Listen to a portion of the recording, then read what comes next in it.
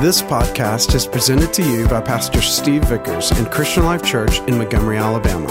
For more information, visit christianlifechurch.com. We've been talking about what you see on the screen. My church is kind of a big deal.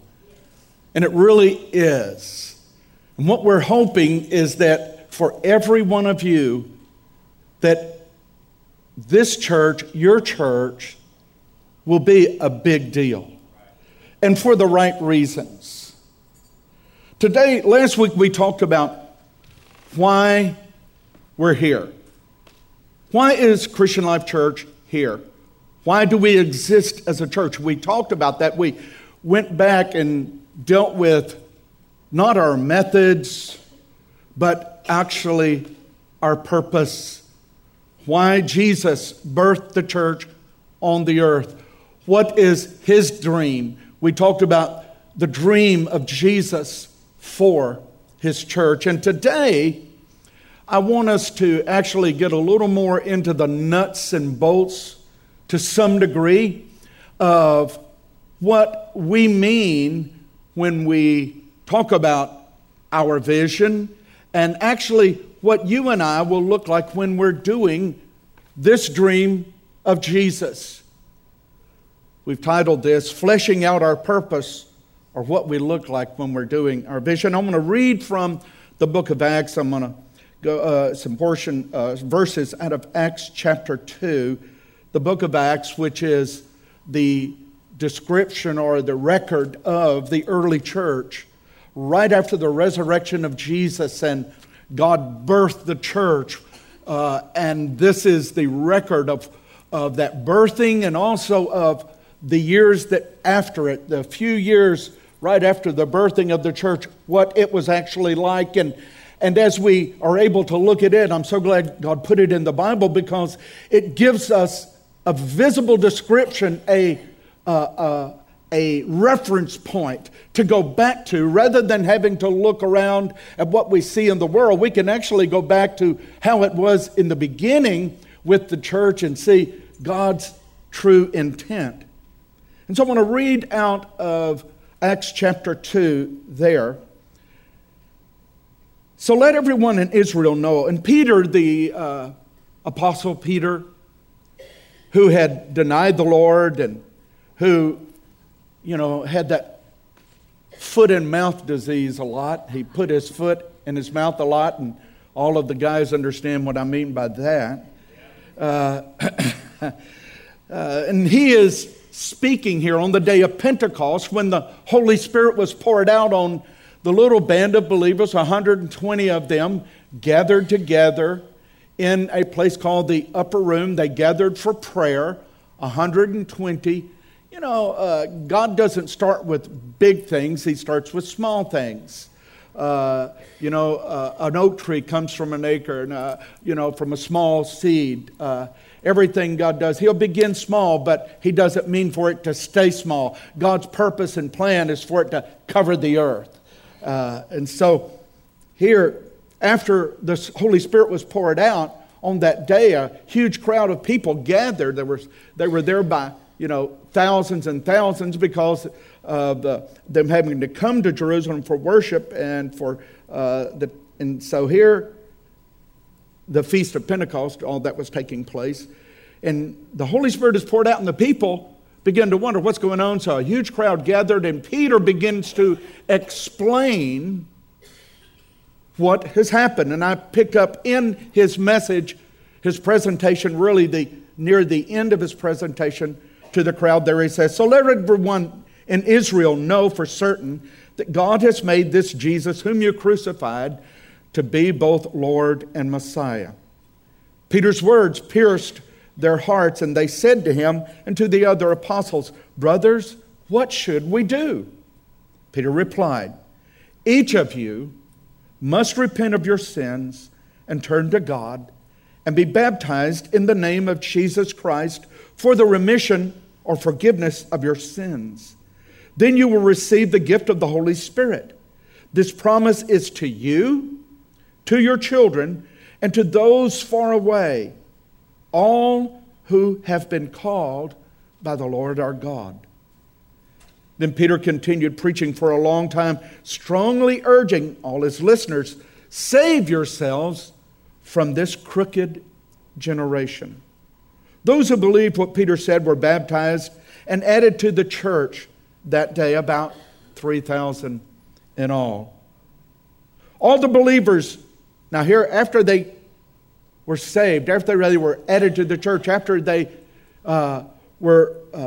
committed their lives to Christ, it says then, describing the way they were, the church went in one day from 120 members to 3,120 members. All the believers devoted themselves to the apostles' teaching, to fellowship, to sharing in meals, including the Lord's Supper, and to prayer. A deep sense of awe came over them all, and the apostles performed many miraculous signs and wonders, and all the believers met together in one place and shared everything they had. They sold their property and possessions and shared the money with those in need. They worshiped together at the temple each day, met in homes for the Lord's Supper, and shared their meals with great joy and generosity, all the while praising God and enjoying the goodwill of all the people. And each day the Lord added to their fellowship those who were being saved. Fleshing out our purpose, or what we look like when we're doing our vision. So here we see in these verses the church in its infancy, when it was just born and just freshly new out of the womb of God's heart. And this is before the traditions of men had a chance to form it into their image. Here it is, actually in the image of God's heart.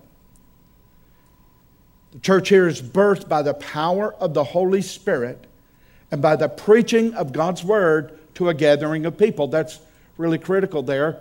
Those three dynamics were there. The preached Word, the power of the Holy Spirit, and people. And so that's when the church was birthed out of that. But what follows is so important. Once the church was birthed, it's very critical that you and I, as the church, not just as this church, but as the church of Jesus Christ, it's critical that we understand what happened next. And the reason it's so critical, I want you to listen very carefully to what I'm about to say. It's for this reason. And it's something you need to understand personally and something we need to understand corporately. God can begin something phenomenal, wonderful, tremendous. But if it is not followed by a commitment of the heart and actions of the people or the person, then what God started will be lost. Well, that's a powerful statement. You know, you can give your heart to Christ and become a Christian. And that can happen in a moment. Quicker than you can blink your eye, your life can be changed. But you know what has to happen after that? You got to follow it up with a commitment of your life. And if you refuse to do that, then what happened in that moment can be lost. God did something on the day of Pentecost. The church was born, framed, and formed out of a work of God. He birthed something new. But the key to it continuing is that those in the church committed their hearts and their lives to living it out.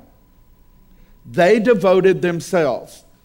You know, and that's a choice we make individually. Nobody is going to make you devote yourself. Nobody's going to force you or can force you. You know, when you're a kid, maybe mom or dad or both or somebody made you go to church, but you know that there came a time in your life when nobody was going to make you. We make our own decisions. God created each of us as self-governing individuals. That's a wonderful thing, but it's also a scary thing because it means we have freedom of choice.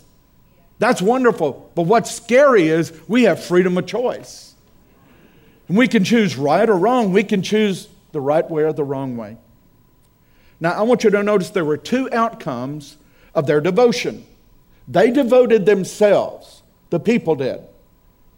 They made a commitment of themselves, and they were saying, we're going to do this. We're going to commit to follow the teaching we're hearing and be a part of this. And what happened in that is that the church was respected by the world at large. The community respected them. I used to be a member of a group called Tribe of Judah. It is a motorcycle ministry, and it is made up of a lot of one-percenters, and we would go to big motorcycle rallies like Sturgis or Daytona Bike Week and down at Biloxi and different things around. And we would go as a witness. We would go and preach. We would go and minister. And we would stay in a campsite around all the other one-percenters. And it was to be a witness. And there were other motorcycle ministries there that were trying to do the same thing. But there was a difference. And I'm not speaking against any, I'm just telling you what I saw. The one-percenters, the Hells Angels, Diablos, and Banditos, and all of that. And they're a rough group. Stephen and I used to take my son Stephen every year to it, and our tent would be there in our campsite, and right next to us was the Hells Angels, or one of those groups like that. And their firecrackers were dynamite sticks. Literally. I'm not exaggerating. You'd just about doze off, say maybe 2 or 3 o'clock in the morning to get up, had to get up at 6 o'clock or whenever the sun came up, 5:30. And all of a sudden you'd hear this boom, sound like an atomic bomb just went off or something. And the first times, it scared the life out of Stephen, who's a young buck. And I told him, I said, oh, it's just the Hells Angels throwing firecrackers. Just happens to be dynamite sticks. They would literally throw dynamite sticks. They'd light them and throw them. And there was all kinds of stuff. I wouldn't even repeat in church, which is sad. You can't even. But anyway, all kinds of stuff. People were walking around completely nude, and you saw all kind of vulgarity and everything. But we weren't there to protect our holiness. We were there to invade darkness. And they would listen to us. They were living, anything that you could think would be as horrible as it gets, multiply it to infinity, and they were doing it. And yet they listened to us. And the reason they said they did, and many of them got saved, and that's really what the tribe of Judah was made up of, or is made up of, is guys that are saved out of those kind of backgrounds. They would listen to us, and why they said they would listen to us? Because they said, you guys believe what you're saying. We watch you. You don't say one thing and do another. You're real. And they would tell us this: we don't care what you believe as long as you're committed to what you believe. We'll listen to you if you'll be committed. And the early church was committed, and because they devoted themselves, the people in the community said, we're willing to listen. Yeah. I think the church needs to be aware of this. That if we want them to listen, then they need to see a commitment on our parts that we really believe what we're saying, not just on Sunday, but in our lives. And then it says the second outcome is, and God added to the church daily. Do you know what that means? That means that at the very least, that church grew by 365 people a year. Of course, we know that it grew a lot more than that. But a church should grow, really, if God's will is being done, a church should grow by 365 people at least a year. God is the one who gives increase. We can do all we want to do, but in increase comes from God. Increase is not a mystery. There is a pattern that God lays out for us in the Bible. And if we follow that pattern, we will see increase. Now that's in your own life, individually, spiritually, in every way, financially, but also as a church, corporately. If we will follow the pattern of God, then there's no question what will happen. It's not a mystery, it's a reality. I want us to look at several verses of Scripture that I believe best describe the pattern very succinctly that I see in the Bible. That God says, follow this pattern and you'll see my blessing. And these Scriptures define and direct who we are at Christian Life Church. So I'm going to give you some flesh to our vision here. One of the verses is in Matthew chapter 22, verses 37 and 40, and it's what we call, or what is called, the Great Commandment. The Great Commandment. And in this, Jesus is asked a question by some religious people trying to catch him in an error. In other words, they wanted to try to catch him contradicting himself in something he had said before. So one real bright religious guy says, what's the most important commandment? What is the greatest commandment? And Jesus replied, you must love the Lord your God with all your heart, all your soul, and all your mind. This is the first and greatest commandment. But listen what he says next. A second is equally important. Love your neighbor as yourself. All the other commandments and all the demands of the prophets are based on these two commandments. Did you hear what the operative word was there? What was the action word? You know what we mean by operative or action? It's the thing that we could do. If your boss calls you in the office and says it's a bunch of stuff, and you know your job's on the line, one of the main things you're listening is what he's wanting you to do. He can give a long speech, but what you need to find out, what is he wanting me to do? What is my action item? What do I leave this meeting? What action items do I leave here with so I'll know what to go do? All right? And there is an action item, an action word. There is something in here. The operative word is what? Love. Jesus tells us that the entire will of God for the church is wrapped up in these two actions. Loving God and loving people. Loving God and loving people. And he actually drives the point even closer home by loving our neighbors, because, it's pretty easy to love someone on the other side of the world, isn't it? You can have great compassion for them, but you can be so frustrated and, get mad and can't stand your neighbor. That's okay. But Jesus said, love God with all your heart, soul, mind, and strength. And the second commandment is equal to it. Wow, isn't that something? He said it's equal to it. It's equally important. Love your neighbor as yourself. So those are two powerful things there that Jesus lays out. And we call this the Great Commandment. This is the beginning point for how a church is to function. Jesus is not telling us to merely have good feelings about people or about God. Love is a verb, DC Talk.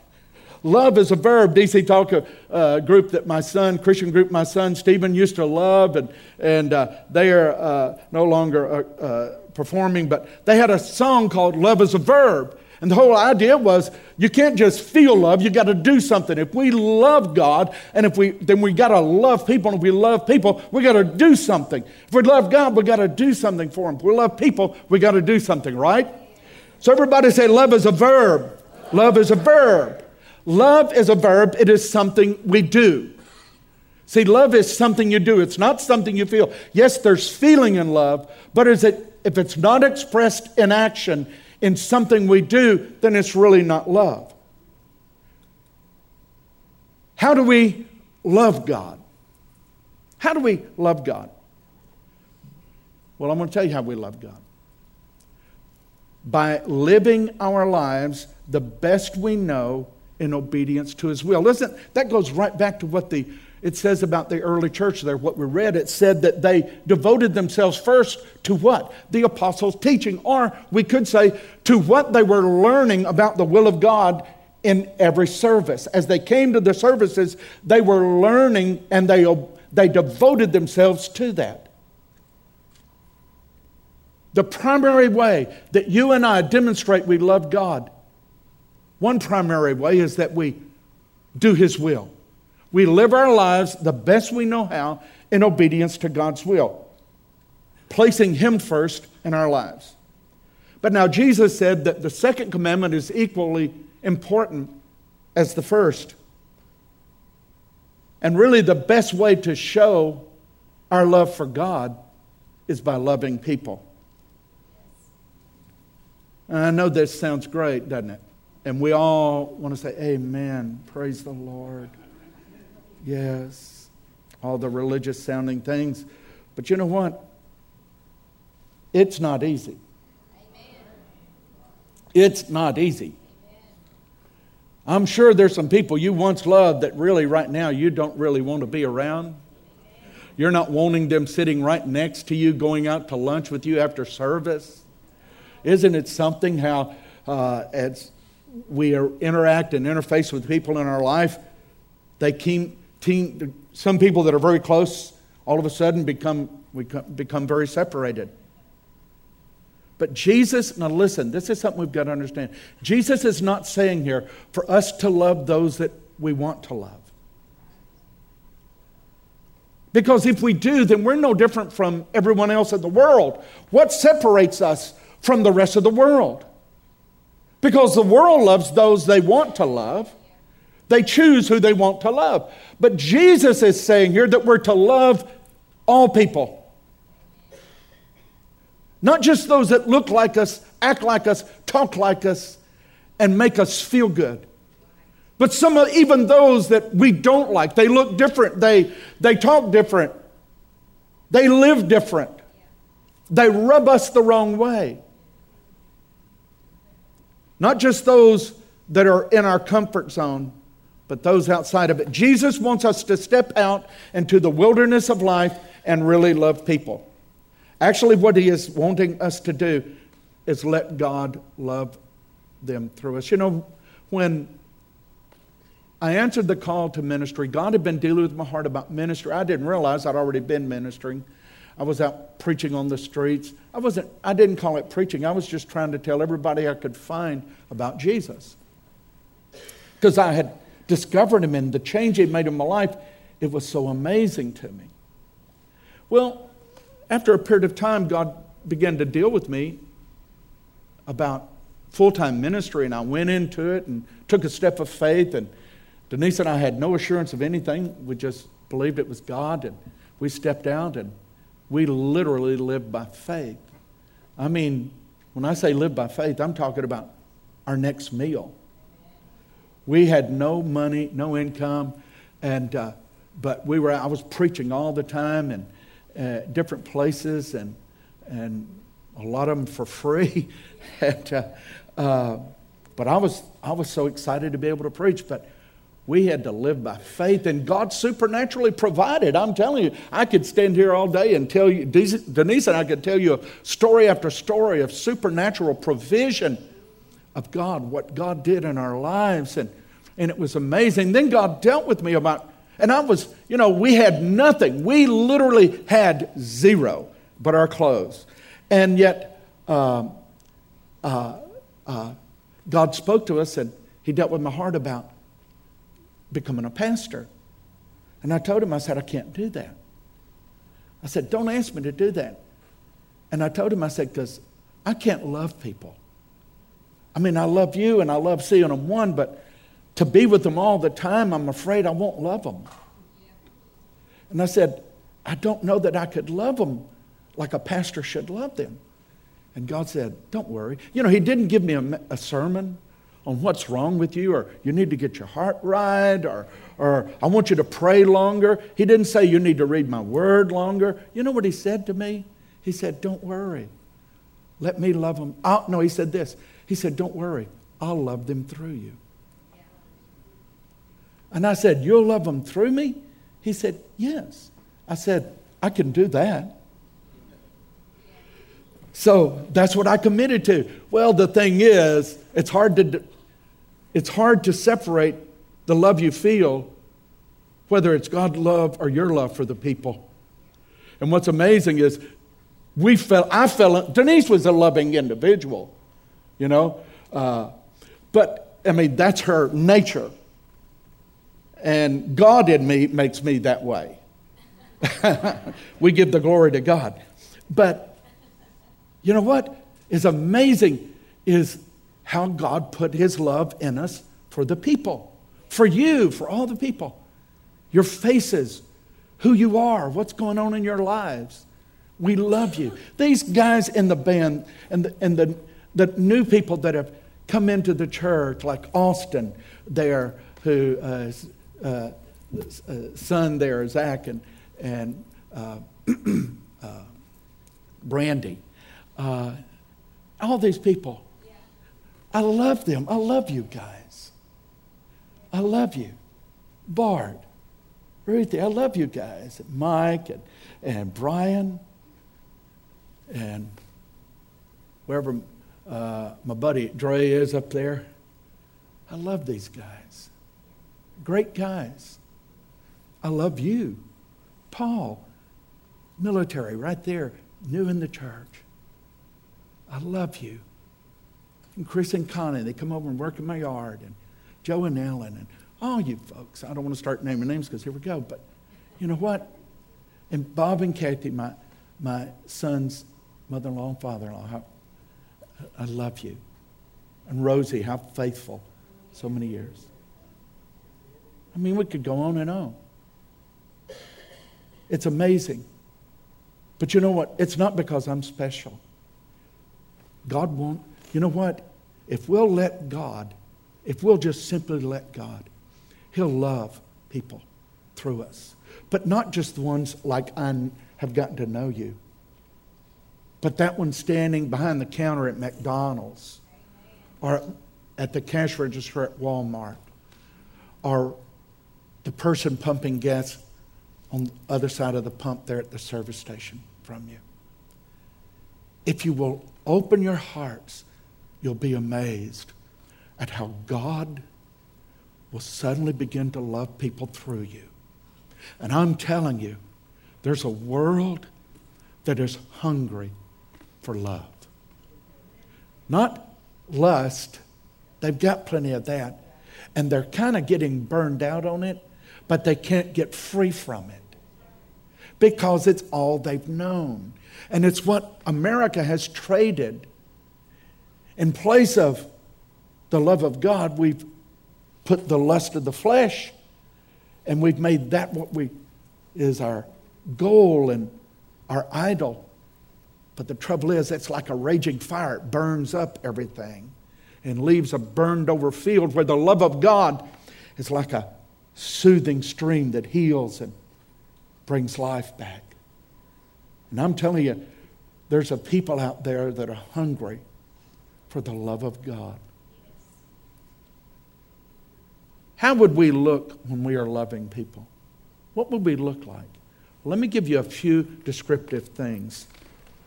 We will reach out to the hurting. We'll find out where there's hurting people and reach out to them, the broken and the downtrodden. Why them?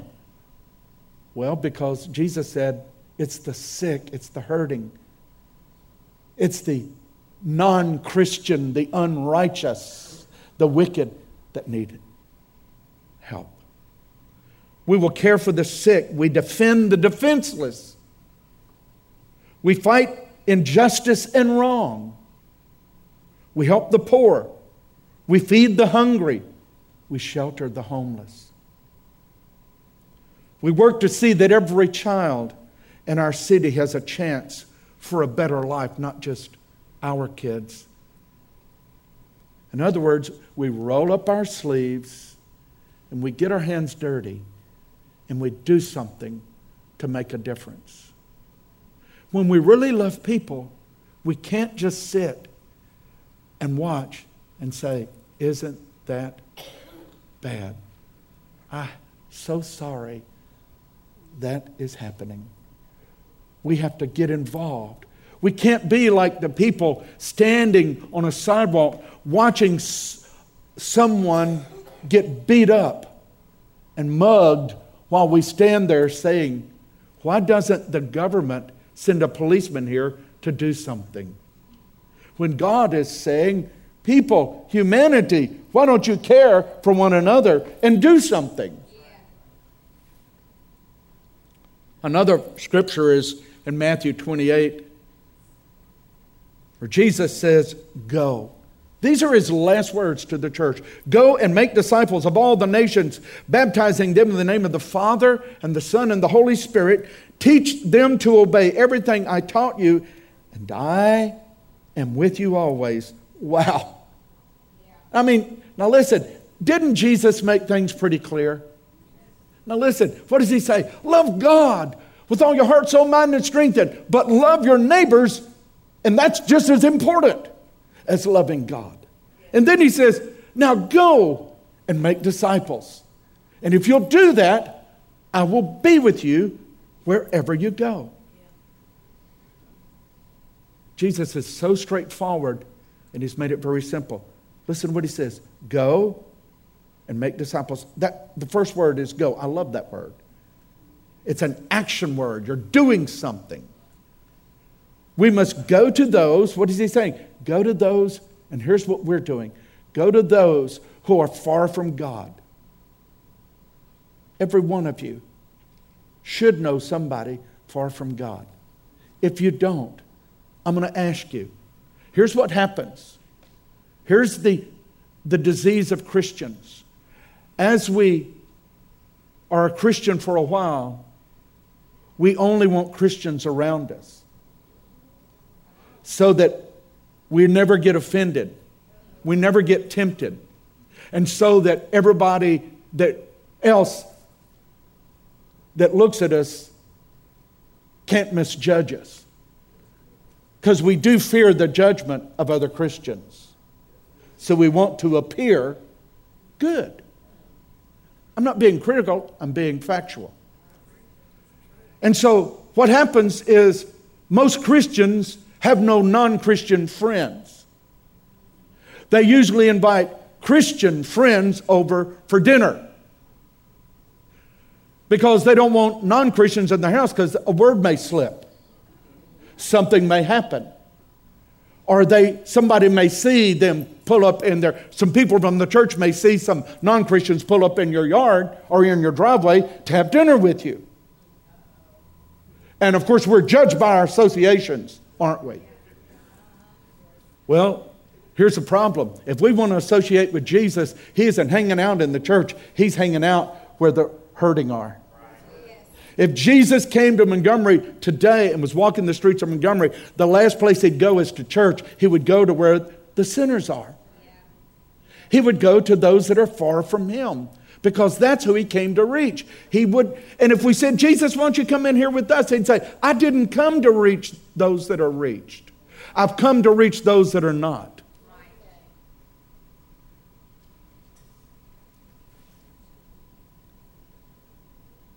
I would like to invite every one of you to say, God, I'm going to find somebody that is far from you, and they're going to be my friend. I'm going to be a friend to them for the purpose of you using me to draw them in. You say, but what if they use bad language? So what? So what? What if they are doing wrong things? Well, I'm glad you never did. And some of you, I'm so glad you still don't. Oh, we won't go there. It's glad, don't worry. It won't affect your perfection. It won't desanctify you. It won't make you unclean. You say, yeah, but didn't Paul say to come out from among them, be separate? But you didn't read the rest of it. He says, when he talks about all these things, but I'm saying you can't separate yourself from the world. He's saying, otherwise you would have to leave it.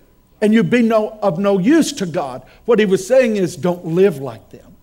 You can walk among those that are far from God, but you don't have to live like you're far from Him.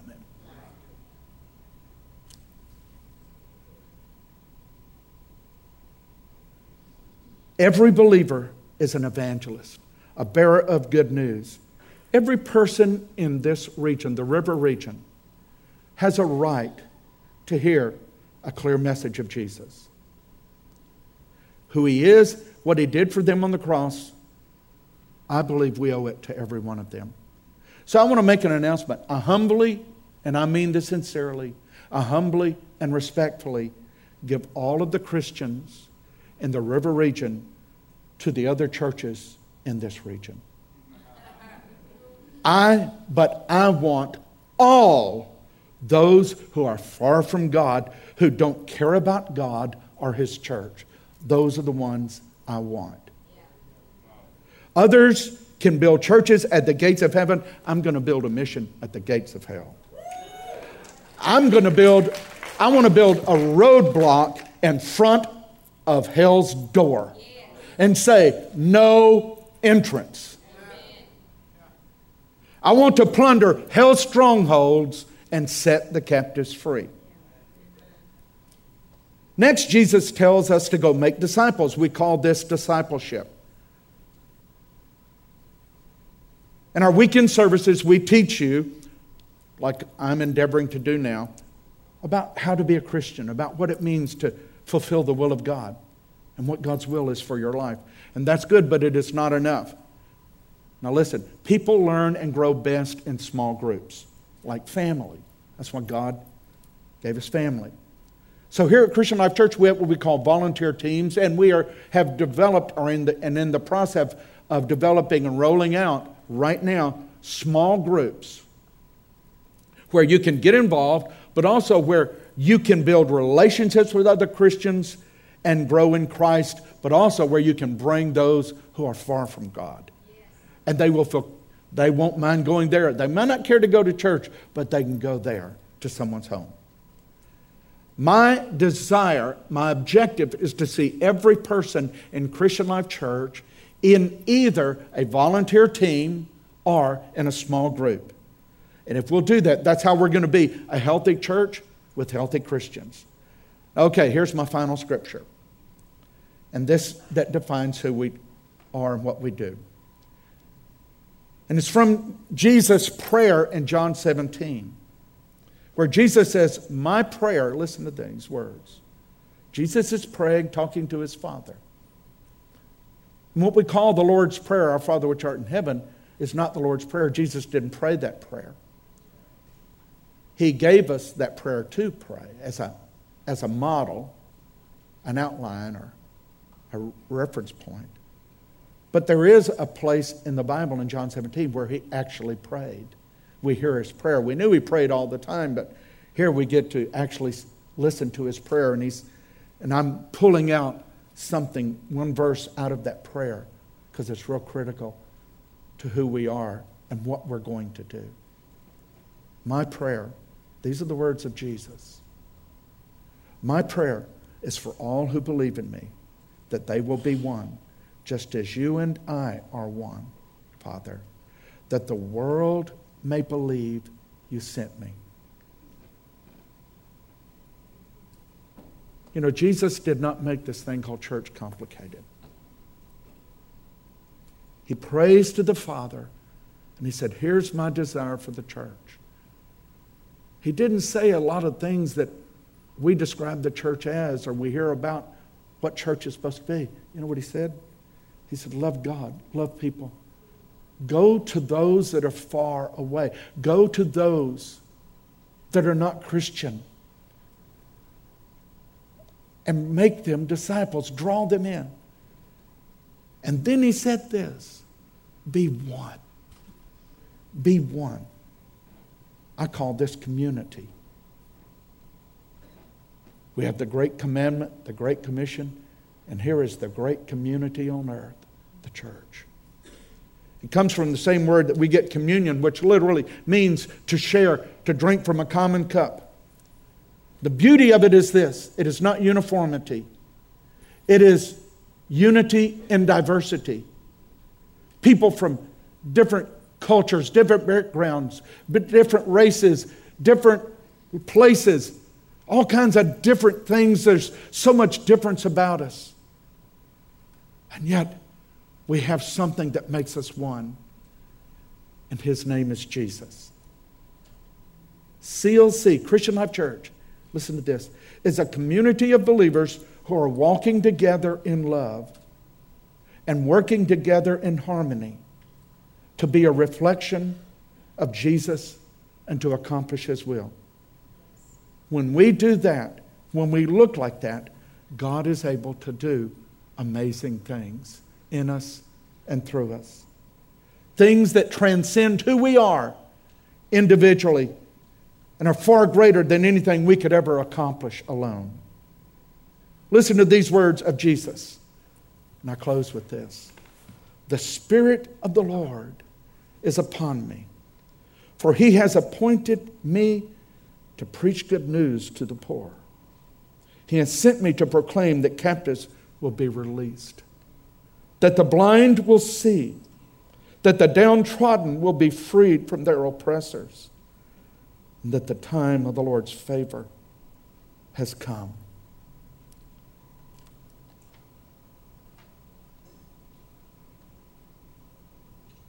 And then the Apostle Paul says this, speaking of the church, Jesus makes the whole body, the church, fit together perfectly, as each part does its own special work.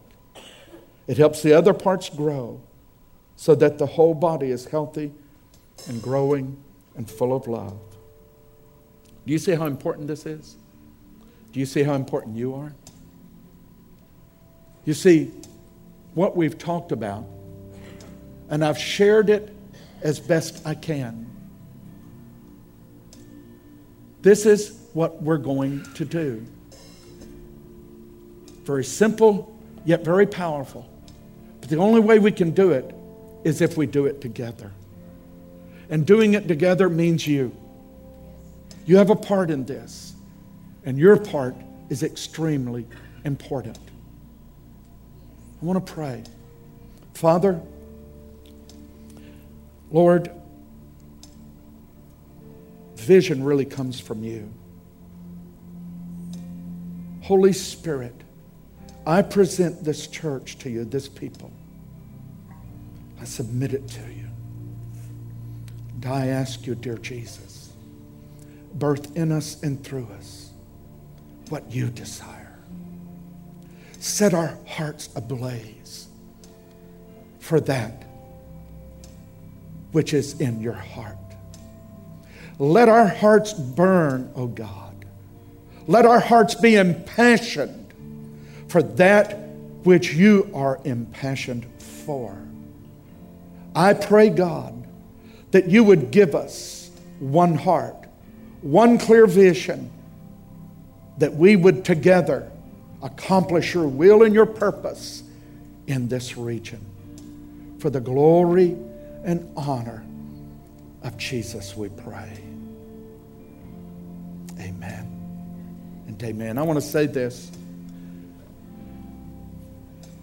Next week, Stephen is going to be giving the final message on my church is a kind of a big deal. And then the following week, the first Sunday in October, we're going to ask every one of you to sign up somewhere, to become integrally involved in what Christian Life Church is doing. And if together we will do this, if together as one we commit ourselves to become involved and do it, then I'm telling you guys, God will do amazing things. Because when we work together for His purpose, God shows up in the midst of us. Praise the Lord. Thank you for listening to this podcast. For more information, visit ChristianLifeChurch.com.